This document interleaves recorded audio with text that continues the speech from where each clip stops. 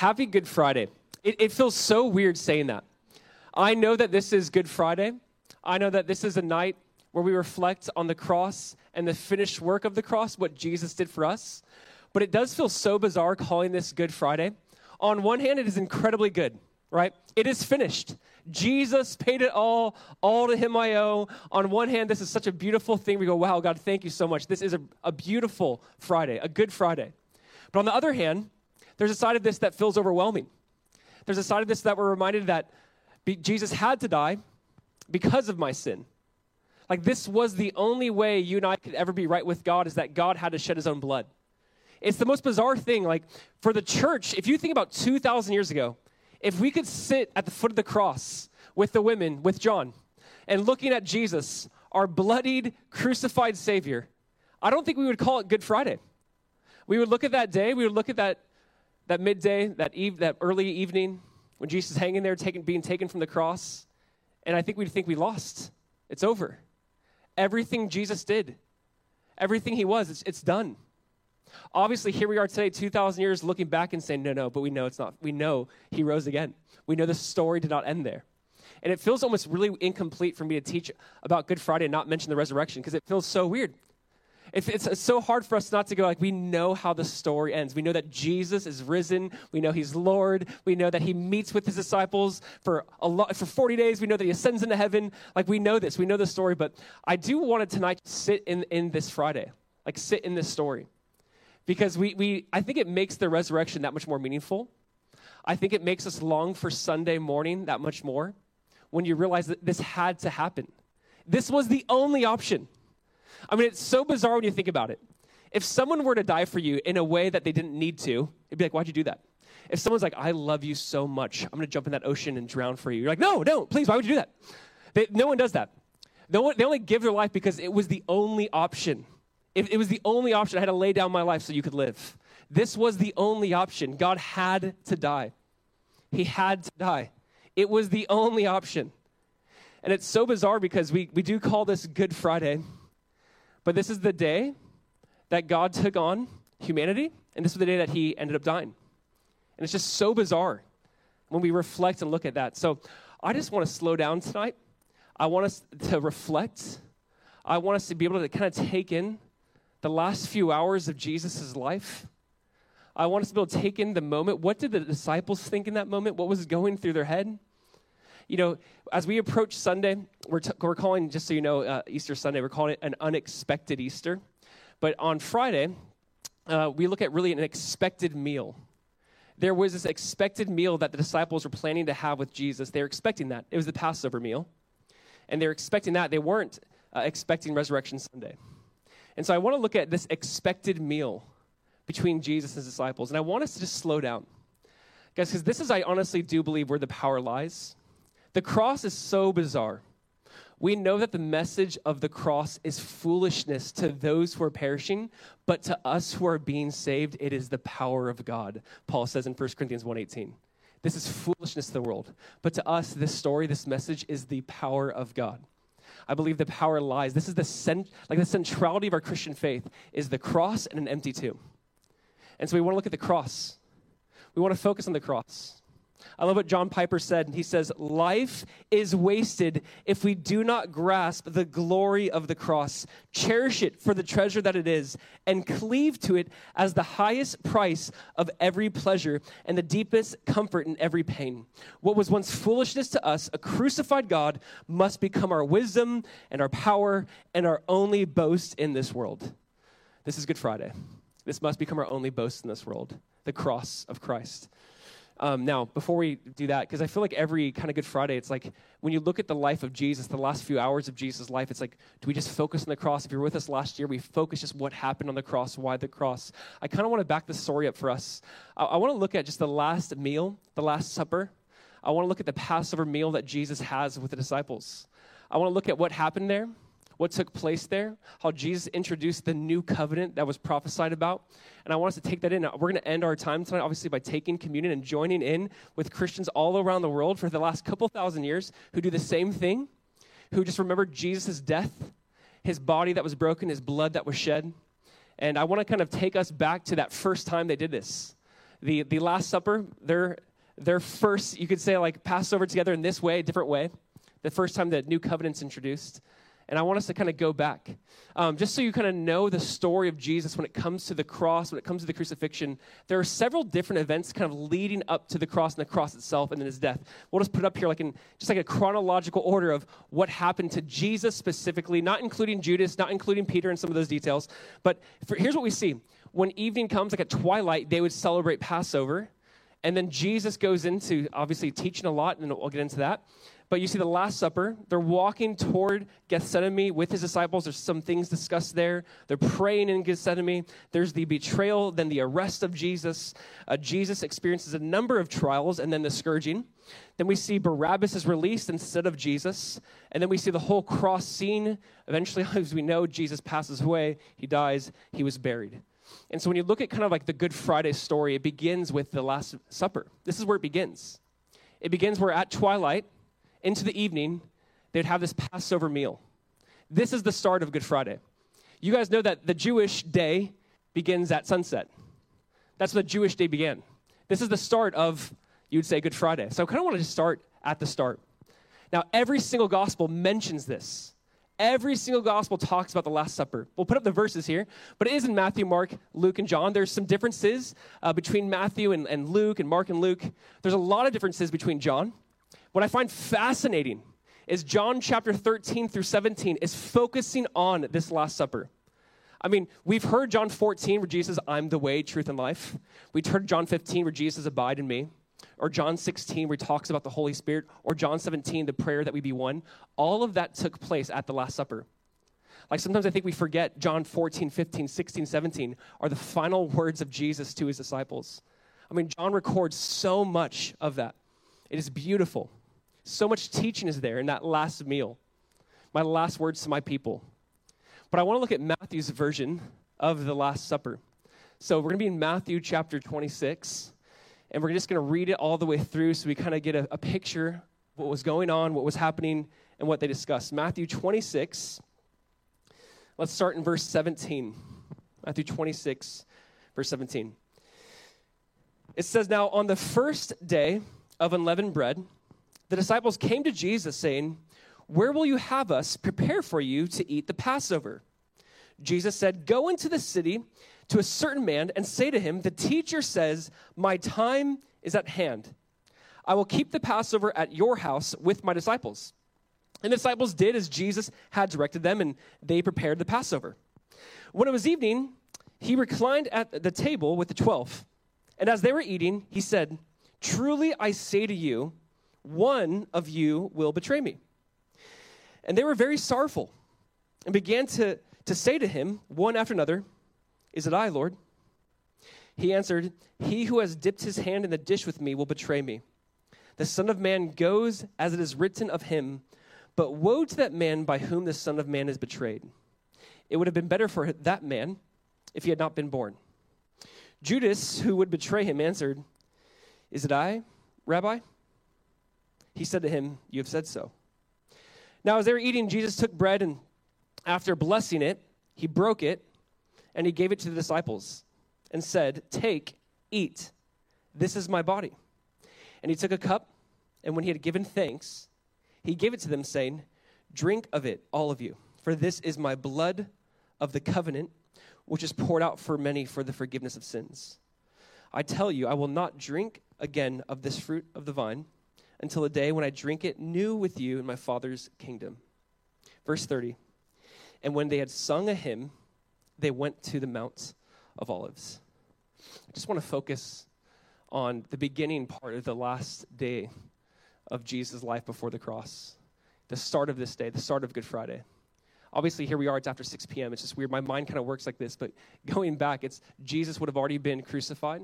Darkness hit the land at 12 o'clock, was there for 3 hours. He would have been taken down from the cross at 3. By this time, he already would have been in the tomb. And, you know, I know it's so weird when we're talking about Good Friday. It's like, what part, what aspect? There's just so much. I mean, it takes so much time, all the texts I showed you, just to read through Good Friday itself. But I want to look at this last meal that Jesus has with his friends, with his disciples. what he introduces, what he shares with them, his temperament, all of that. So why don't we just pray? And I promise, I actually can't really promise, but I think this will be a shorter message. My hope is just to kind of do what they did, to participate in this beautiful thing that Jesus left us. So let's just pray. Father, we just want to thank you.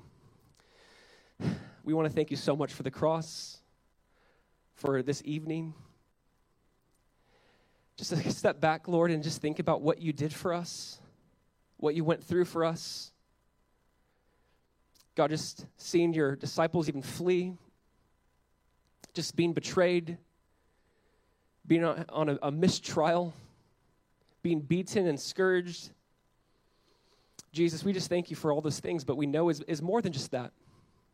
We know that what you're doing for us for behind the scenes and for all of eternity was paying for our sins, that without the shedding of blood, there is no forgiveness of sins, that your blood had to be shed. And we just say thank you.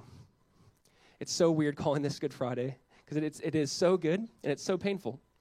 We just say thank you. We thank you, Lord. I just ask that this would not be something we get too familiar with. That, God, this would not be something we think we've heard before or we know it all. But Jesus, would this be just new? Would this good news be new news to us? Let it be brand new to us again tonight. We just thank you, Jesus, in your name. Amen. Amen. I think we all just love a good meal. There's nothing like a good meal. There's nothing like a good meal with your friends. There's nothing like a meal with people you love and people who love you. Like, that is my favorite thing. It's like the reason why my wife and I will even travel is just to eat food in different places and parts of the world. Like, we just love good food. We love meals. We like being with people we love. We like having that. Like, we want it to be an enjoyable time. It's crazy how there can be a meal with someone you don't enjoy and that can be a miserable meal. But when you're with people you love and they love you, like, this is the highlight of human existence is really good food with really good people. And there's just something about a good meal. I mean, from the very beginning, you see this is like the heart of God. I mean, this is the heart of Jesus. I mean, he was constantly eating meals with people. Zacchaeus? Yeah. Pharisees? Come on. He was constantly having meals. There's just something about a meal where life is experienced, where kind of the walls go down, where you can express some things. There's something really powerful about that, just in general. I don't know if you've ever just had a good meal, got a good conversation, you look back and you go, that was the best meal, best location. I mean, like, they're in Jerusalem, right? They're celebrating a very infamous meal, like Passover meal, that many people celebrated that time. They went there for that reason. They went to Jerusalem for the Passover, and they're just enjoying each other's company. It would have been a beautiful moment. I mean, obviously, the disciples don't really know what's going on. Jesus ends up teaching a very long sermon to them at that table. I mean, he's teaching them in John chapter 13 through 17. I mean, there's a lot there that just took place at this table. And there's so much shared at a meal. You know, there's only 3 times in the Bible it says the Son of Man came to ... I want you to actually hear this. 3 times in the Bible it says this. The Son of Man came to seek and to save the lost. The Son of Man came not to be served, but to serve and to give his life a ransom for many. And I love this. The Son of Man came, it says here, eating and drinking. Like Jesus, I love this. The Son of Man came to give his life. The Son of Man came to seek and to save the lost. And he came eating and drinking. There's just something about that. I mean, when you look at the Bible, you could say where it all went wrong at a shared meal. It all went wrong in the garden when they're sharing food together. That's where it went wrong. It's all made right as they're sharing a meal together with this new covenant. And we'll see that one day we will have this meal together called the marriage supper of the Lamb. You see this idea from the very beginning. It went wrong over a meal, shared food. It's made right here. And ultimately, one day it'll be made really right when we get to have this meal with Jesus himself. And there's this idea of just meals. There's value to it. There's beauty to it. You know, there's a family my wife and I had the privilege to get to know, and we were invited over for dinner. And as a man who we love dearly, he was diagnosed with cancer, terminal cancer. And I remember just sitting at this table with him, knowing he had maybe weeks, if not days, to live. And he's just sharing with his family everything that mattered to him about them. He's confessing sin. He's sharing high points of his life, low points, life lessons. It's one of those profound times for me to sit back and just take in. He's like, can you speak into my family? I'm like, I don't even know what to say. You know, it's one of those things. He goes, it's just something about a meal. And Jesus goes, I want to celebrate this meal with you. I want to leave this meal with you, and you're going to leave it with the church forever. This will be the table we'll keep going back to. This will be the meal we'll keep sharing. We'll keep telling the story. You know, it's one of those things where you think at a meal, you tell kind of family stories, you tell things that are meaningful to kind of keep shaping your family, shape your future. Hey, this is our past, this is what's happened. Hey, this is our future, this is what's going to happen. That's what Jesus is doing at this meal. But he's also not redefining it. He's showing them the true story behind the Passover, the true story behind the Feast of Unleavened Bread. It's everything Jesus is saying, let me tell you about what happened. Let me tell you about what's going to happen and what will one day happen. And it's so beautiful what's introduced at this meal. And the reason why, again, I want to share this is I want us to be able to sit down and our little cup, our little cracker, it's not a meal necessarily, but we're sharing the same thing. We're telling the same story. We're reflecting on the same truth. And I want us to be able to do that together. Can we do that? So let's do that. Let's kind of go back to verse 17. I was tempted not to do this, and I ended up doing it at the very last second. 3 points. All right, number one, the setting. The setting. Where did this take place? I didn't have this like 10 minutes ago. I'm like, I got to add this. Number one, the setting. Verse 17, it says, now on the first day of unleavened bread, the disciples came to Jesus saying, where will you have us prepare for you to eat the Passover? He said, go into the city to a certain man and say to him, the teacher says, my time is at hand. I will keep the Passover at your house with my disciples.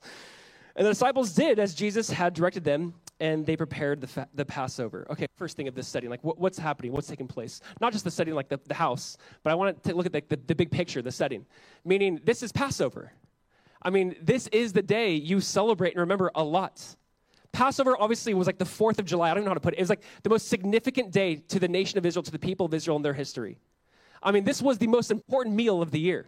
This is a big day. This is a big deal. The Passover. The Passover obviously speaks of deliverance. The Passover, pointing back to the first Passover, remember the nation of Israel. They're in slavery to Pharaoh, to the people of Egypt. And basically, there's a series of plagues, like Moses goes on behalf of the nation of Israel and says, Pharaoh, let my people go. And okay, well, and then he does, and then there's plagues come over and over again. And this is what I find very interesting. When you read that story and you kind of see the big picture, do you remember the 9th plague? The 9th plague is darkness on the land. The 10th plague is the death of the firstborn son. What we see on Passover, what we see happen this day is what? Darkness hits the land for 3 hours, then death of the firstborn son. We see that this greater Passover, Jesus is showing us. Everyone was thinking about deliverance. We want to be made free. Like, we want this again. If you think about Jesus coming into Jerusalem on that donkey, being hailed as the Messiah, everyone crying out, Hosanna. Like, think about this. If you're like the local Jewish news or like, I don't know, like the local Jewish ESPN, right? Like, all eyes are on Jesus. Like, here he is, right? Think about it. I mean, they're under not Egyptian oppression and slavery, but Roman oppression. Like, just like they had the desire so badly to get out then, they have it more so now. There's this idea of like, Jesus, deliver us. Do what Moses did. Like, think about the expectation of Jesus coming in Jerusalem. There's so much excitement, like he will finally overthrow Rome. He will finally get us out of this dark place where we're being oppressed by people who are inhabiting our land. And there's like this hope that here's this greater than Moses, and he dies. And it's not what they expected. We will see that he was the greater than Moses. We will see that he brought them deliverance, but not how they thought, not how they wanted. But there's such like this, the setting was like prime for Jesus. Like, yes, this is Passover. Do what Moses did. Again, remember, Passover was either what? Either the firstborn son dies or a lamb dies. Either death of a child or death of a lamb. Jesus, who ends up being both. He ends up being the lamb and that son who died. He ends up being our substitute. He ends up being that, but they did not expect that. They didn't want a Passover. They had a Passover lamb. Like, they had that. That was a part of their history. That's what they're celebrating. But Jesus comes on the scene and goes, no, you need this again, but once and for all. Never again. You need a Passover lamb that will pay for your sins once and for all. Well, this meal will forever be defined differently because you don't need the Passover lamb that you eat of on Passover. I'm that lamb. And he forever redefines the Passover and shows us the meaning behind all of those different ingredients in the Passover. Jesus is going, it's me. It speaks of me. The setting is beautiful. The setting is prime. The people are like excited. Jesus is here. But again, it's not how they wanted. I still think the most bizarre thing, if you read the story of Holy Week, if you read it kind of with me or went through it, Jesus comes in, they're celebrating, and the first thing he does, like, here he is. He doesn't go to Rome. He goes to their temple and overthrows everything at their temple. It's so confusing. Like, why are you destroying us? Like, you got the wrong people, Jesus. We're like on your side. We have your blood. Again, it was so counter to everything they expected. Their hearts changed dramatically, I would say, from that moment. It's like, okay, he's not here to do what we thought he would do. He's not here to do what we want him to do and how we want him to do it. He failed their expectations.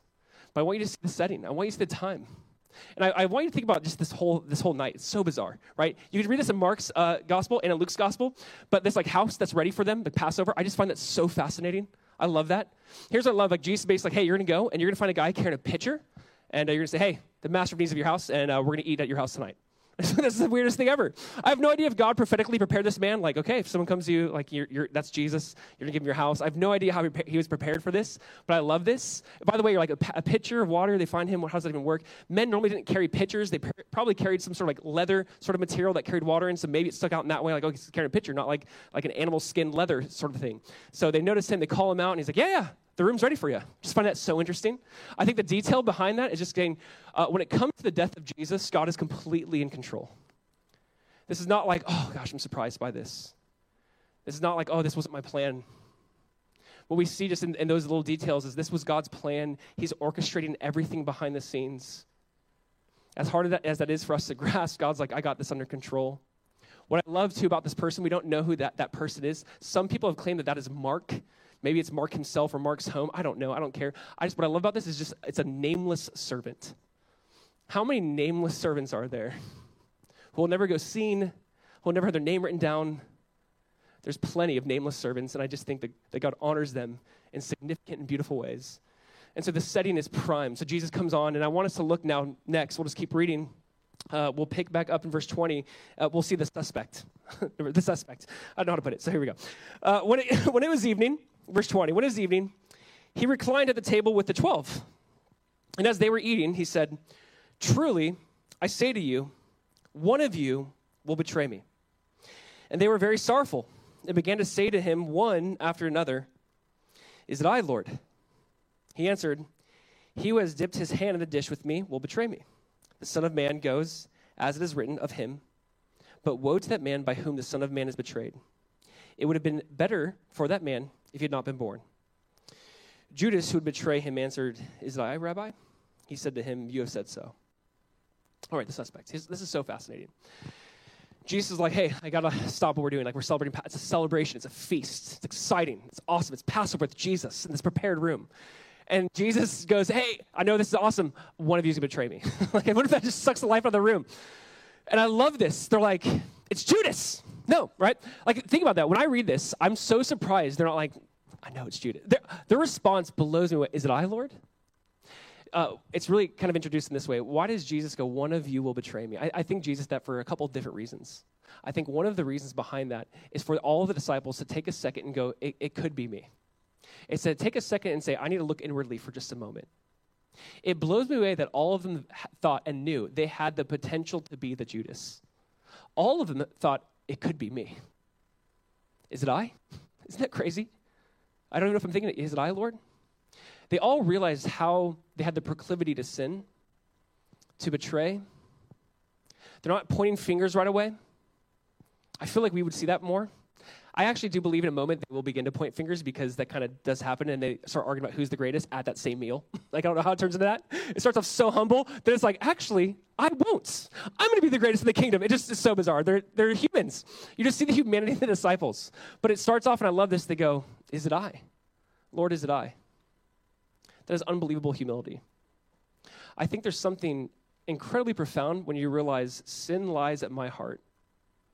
I think of like Cain, who killed his brother Abel, and what the Lord said to him, hey, Cain, watch out. Sin lies at the door.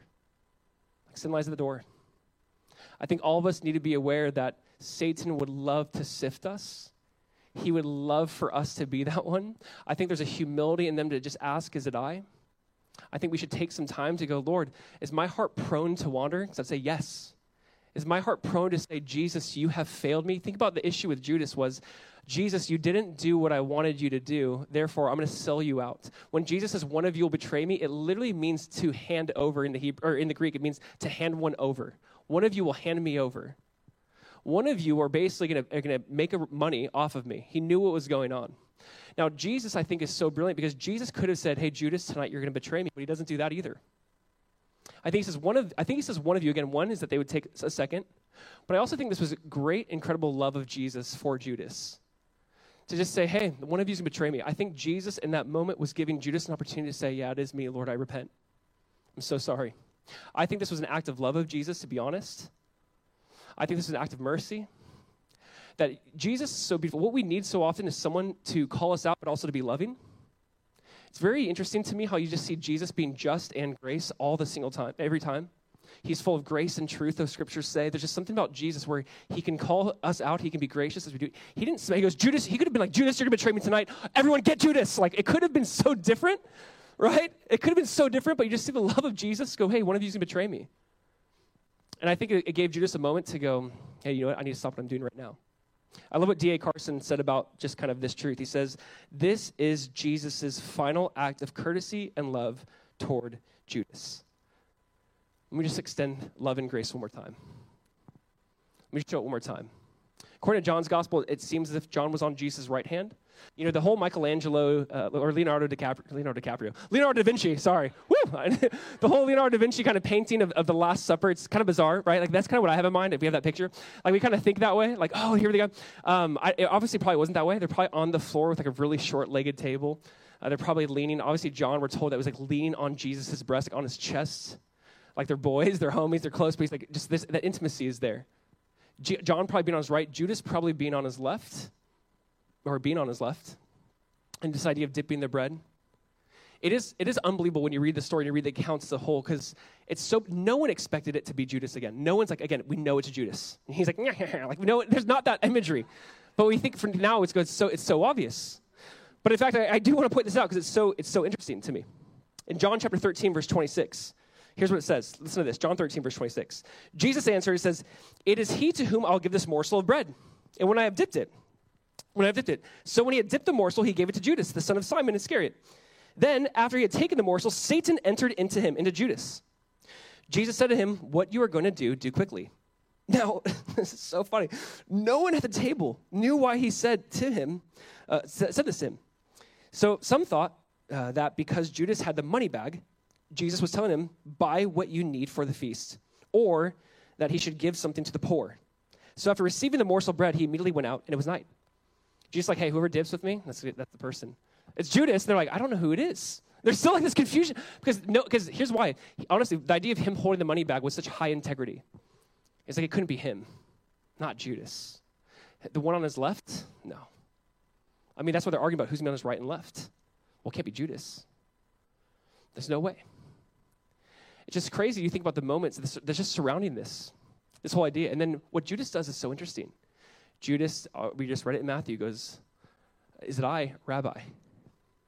It is really interesting how in the Gospels you don't see Judas call Jesus Lord. You see him call him Rabbi or Master. We actually don't see Judas call him Lord. In John chapter 6, Jesus said, I've chosen you, and one of you is the devil. I don't know. I don't understand this. I don't fully grasp this. Judas seemed to be obviously filled from power on high, did great works, did many wonders. Matthew 7, right? Did we not cast out demons in your names and do great works in your name? And Jesus said, there'll be some that day who did those things. I'll say to them, depart from me, I never knew you. Judas seemed to be one of those guys, did great works, used by God, but he's just Rabbi. Jesus wasn't Lord. Like Peter goes, my Lord. Thomas, my Lord, my God. Judas goes, is it I, Rabbi? Basically giving Jesus a stiff arm. You can be teacher, but you can't be Lord. That's who you are to me. Maybe you're a master in that kind of relationship, but not to the point where it's like, Lord, the one I worship, the one I serve willingly. Obviously, there's different intentions there. And you just see this being revealed.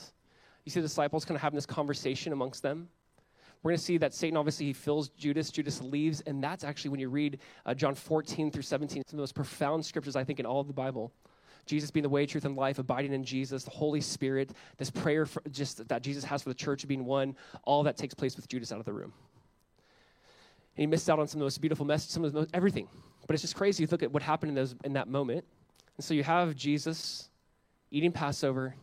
There's Judas. It's called out that he's him.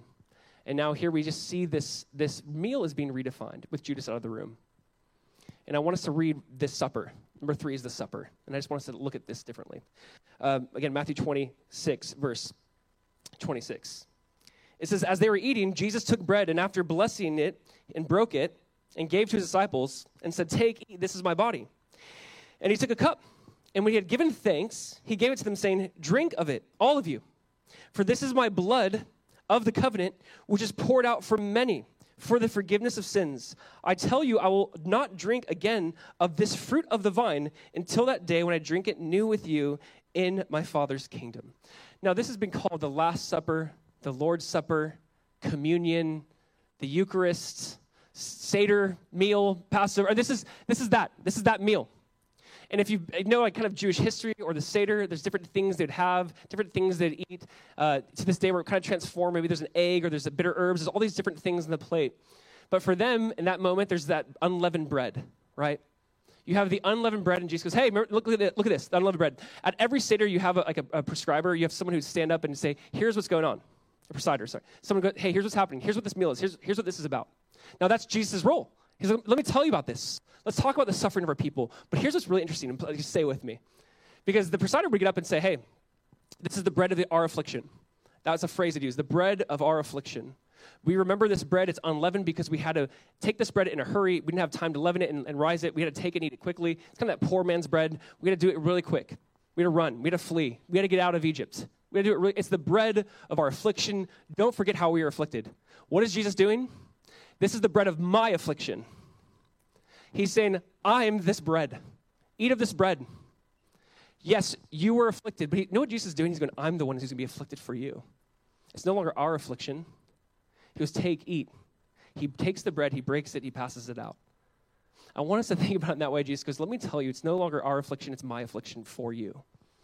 I'm going to be the one who's going to be afflicted for you. It's the bread of my suffering, my body. My body's broken for you. We remember the Jewish people suffering, yes, but let me tell you tonight, it's going to be about my suffering. My body will be broken. He redefines the bread and says, look at this. You know, at a Seder meal, there'll be 4 different kind of cups of wine passed out throughout that time, and you take a sip of each, and Jesus is passing out one of the cups, not sure, but he passed out one of the cups, and he goes, hey, remember this wine.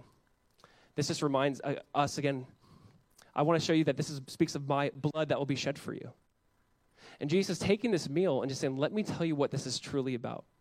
Let me show you what this is about. You know what's really interesting to me is when the first covenant was given from Moses, when the old covenant was given in Exodus 24, listen to this, Exodus 24, verse 8. So interesting.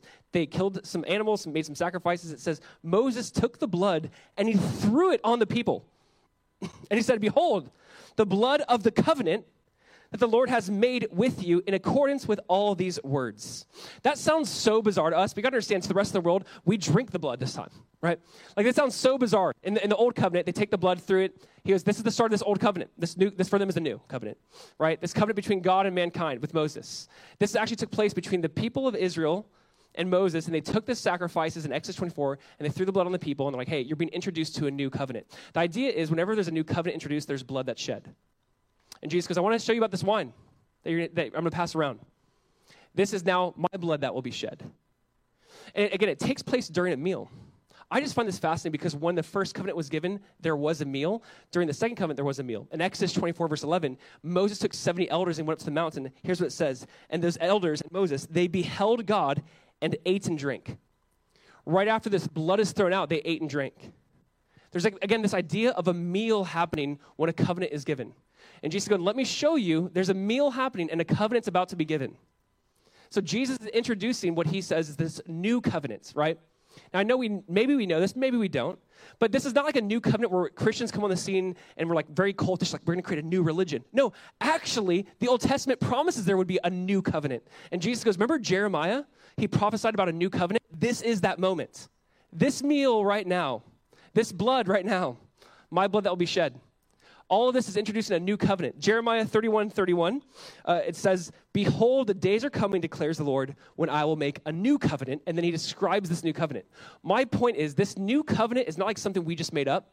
It's not like Christians stole from Judaism. Their Bible says one day there will be a new covenant.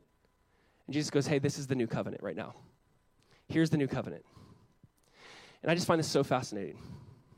Jesus is doing something so brilliant, so beautiful, that I think maybe the disciples didn't get it in that moment. And maybe looking back, they go, oh my gosh, did you see what he did?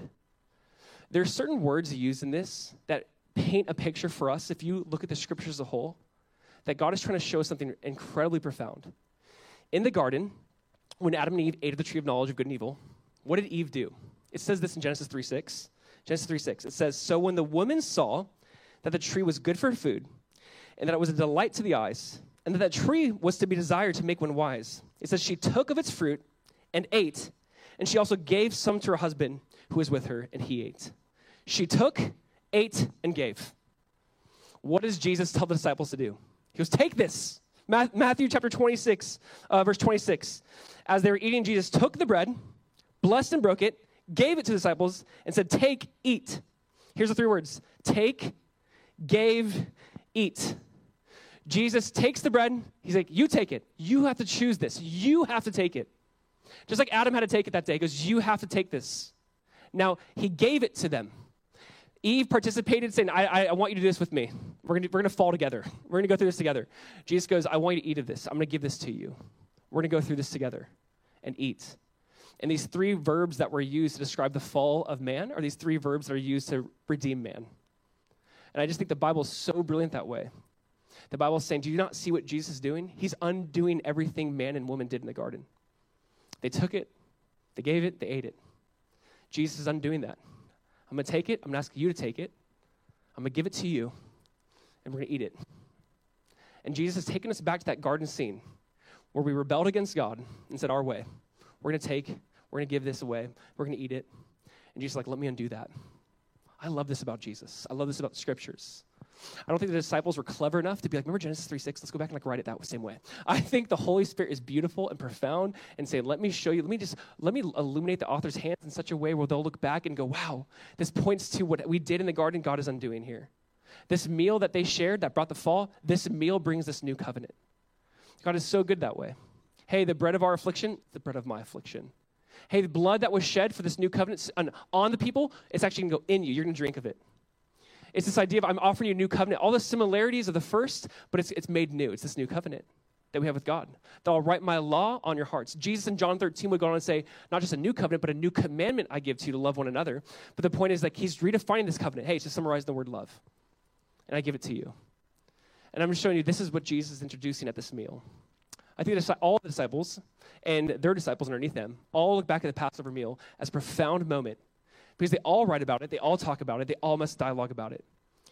And my thing for us is we get to share in this same meal.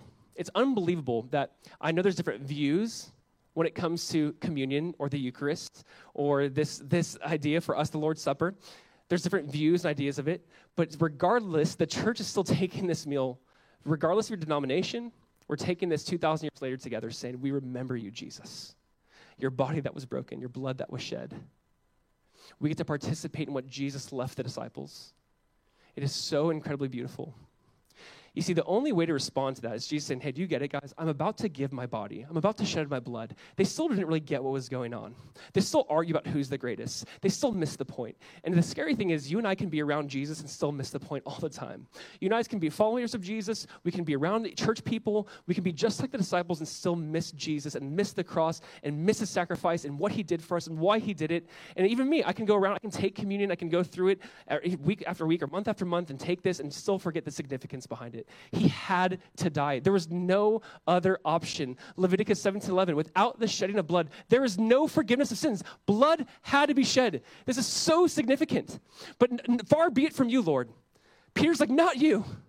So much so he had to pull out a sword to cut off Malchus's servant's ear. Like he had to do whatever he had to do to stop this. But it's like, no, blood had to be shed. Jesus' blood had to be shed so that you and I could be reconciled to God. And it's so much more than that. It's not just we're forgiven, we're part of this new family. We're part of this meal that Jesus says, come, take, eat. Hey, I stand at the door and knock. If you'll open up this door, I'll come in and dine with you. There's just this desire of Jesus to share this meal with us. It's so fascinating to me.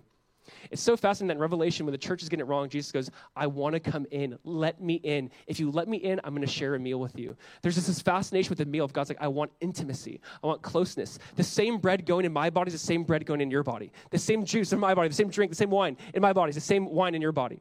The point of it being like, I want to share this experience together. I want us to be one, as my Father in heaven are one. The idea, I think, why different people groups maybe throughout history have not eaten together. It's just the idea because we want to be divided. Jesus goes, no, you have to come together. Same food, same meal, you're going to take it together. And you're going to be one. And this is what introduces us to the church. This is what makes us really unique. A couple thousand years later, we do a couple different things. We share a meal, and we baptize in the name of Jesus. These are these two institutions that Jesus left us that we still do to this day. We're going to share in this meal, and we're going to baptize in his name. And we want to say, share in this meal. If you don't know, this is so much more than a meal. It's an invitation to relationship with Jesus. It's saying, I want to come in. I want you to know me, and I want to know you. Come in. I want to come in. I want to say this. Experience this intimacy with Jesus, meaning don't just go through the motions when we take communion in just a moment. Realize that you and I are part of a new covenant. That you and I are part of, as Hebrews would say, a better covenant. It's a better covenant. That we now have God's word not written on tablets of stone or paper, but on our hearts. That God has given us the Holy Spirit who lives and dwells in us, a part of this new covenant. That God will never leave us, never forsake us. We're not alone. That the same power that rose Jesus from the grave lives in us. The same power that powered Samson or David or Rahab, all the same power that empowered these men and women of faith lives in us. Every single one of us by faith.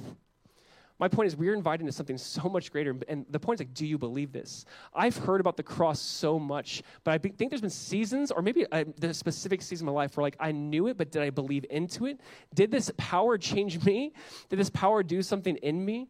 Listen, there's an invitation to intimacy with Jesus. And you might know Jesus died. You might know communion. You might know the covenant. But like, have you experienced that? I say experience that this evening.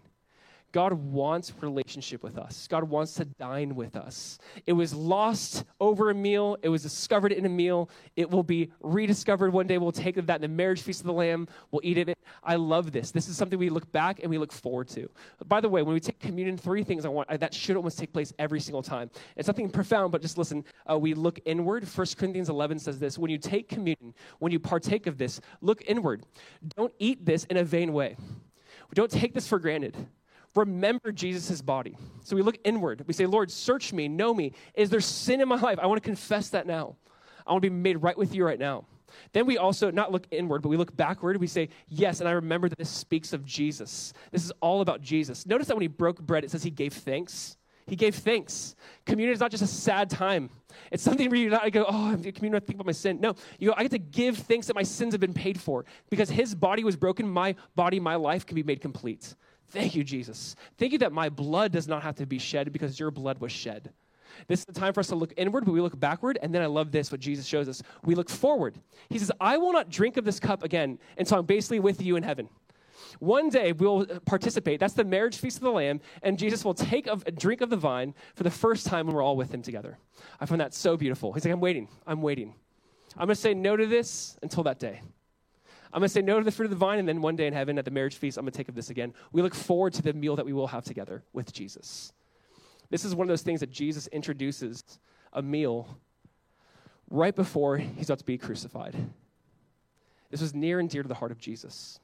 This is going to be Sunday's text, and I'll kind of spoil it. But with the disciples on the road to Emmaus, he does sit down with them, and as soon as he breaks bread, it says their eyes were opened. And Jesus disappears. It's unbelievable. We'll read it. Don't worry. We'll read it Sunday. But what I love about that is as soon as he broke bread, their eyes were opened. Sometimes it's during communion, your eyes are open to who Jesus is. I don't fully get it. There's times where I'm sitting down, worshiping, and I go, oh, God, I think I forgot who you were. I don't think it really registered in my life recently. Maybe I was seeking first my kingdom and not yours. And I think God just brings different things to our attention during communion. My thing is this. Listen, look inward. Look backward at the cross. Look forward to this meal we'll have one day with Jesus. We're going to take communion. We're going to do what the disciples did with Jesus. We're going to look at this little cracker. You can break it if you like, but it's already broken, basically. But you can say, Jesus, thank you for your body that was broken. This little juice, this little wine, thank you for your blood that was shed. Jesus, thank you that you paid it all to you I owe. Let me just read this really quick. Isaac Watts, the famous hymn writer, says, when I survey the wondrous cross on which the Prince of Glory died, my richest gain I count but loss, and pour contempt on all my pride. Were every realm of nature mine, my gift was still be far too small. Love so amazing, so divine, demands my soul, my life, my all. The only way to respond to the cross is saying it demands my all. Jesus gave it all to him I owe. Jesus paid it all. Jesus, you gave your life. You don't ask me to do something that you first didn't do. You gave it all for me. Now I get to give it back to you. Thank you, Jesus. I want to say, let's just celebrate Jesus. Let's celebrate the cross. Let's celebrate this new covenant that was prophesied by Jeremiah, saying one day there will be a new covenant. It will be a better covenant. That the Holy Spirit, that God himself will live and dwell in you, that God will write his will on your heart. Obey that, follow that, be a part of that. You're not just taking communion by yourself. You're taking it with a lot of other people, saying you're a part of something much bigger than you are. You're part of the body of Christ. You're part of the church. The gates of hell will not prevail against the church, Jesus said. This is such a beautiful thing we get to be a part of. I just want to celebrate Jesus. Celebrate this meal that says, no, we are not divided. We are united. We're taking the same thing together, remembering Jesus. I'd say take this, eat of it, remember Jesus, celebrate Jesus, believe in Jesus, surrender to Jesus. Jesus paid it all to him we owe, amen? So here's what we're going to do. The worship team is going to come back up. We're going to be quiet.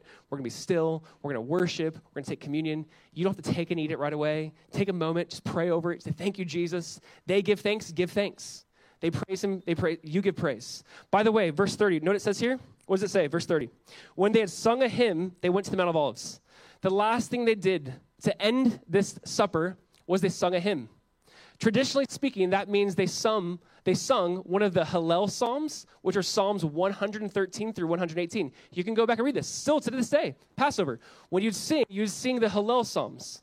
So they'd sing a hymn, and then they went to the Mount of Olives. They most likely on this Passover night sung the Hallel Psalms. They most likely went back and said, let us sing unto the Lord. So that's why when we do communion, we also sing. We celebrate, we remember, we say, thank you, Jesus. You paid it all. Amen? Let me just pray, and then we'll take communion together. Father, we just want to say thank you. Thank you for your love. Thank you for your grace. Father, we don't want to move on quickly. We just want to slow down and just say thank you. Jesus, your blood was shed so that our sins could be forgiven. Though they were like scarlet red, you have made them whiter than snow, and we just say thank you. Thank you for this new covenant, God, that you invite us into. Thank you that it is a better covenant. Thank you, Jesus, for your body that was broken for me, that on the cross, on that day, God, when your hands and feet and side were pierced, it was broken so that, Jesus, we could be made whole, so that we could be part of your body, the body of Christ, the church. We just say thank you. Lord, we ask that this night would not just get away from us without us just remembering, reflecting, Jesus, even hoping. We look forward to the day when you will drink from this cup again with us. And we just say, thank you, Jesus. So we just want to praise you now. We want to worship you now. We want to sing hymns to you now. We just want to say, thank you, God. So Lord, we just praise you, Jesus, in your name. As you guys are ready, just take, eat, and drink. We'll worship. We'll take communion, but eat when you guys are ready.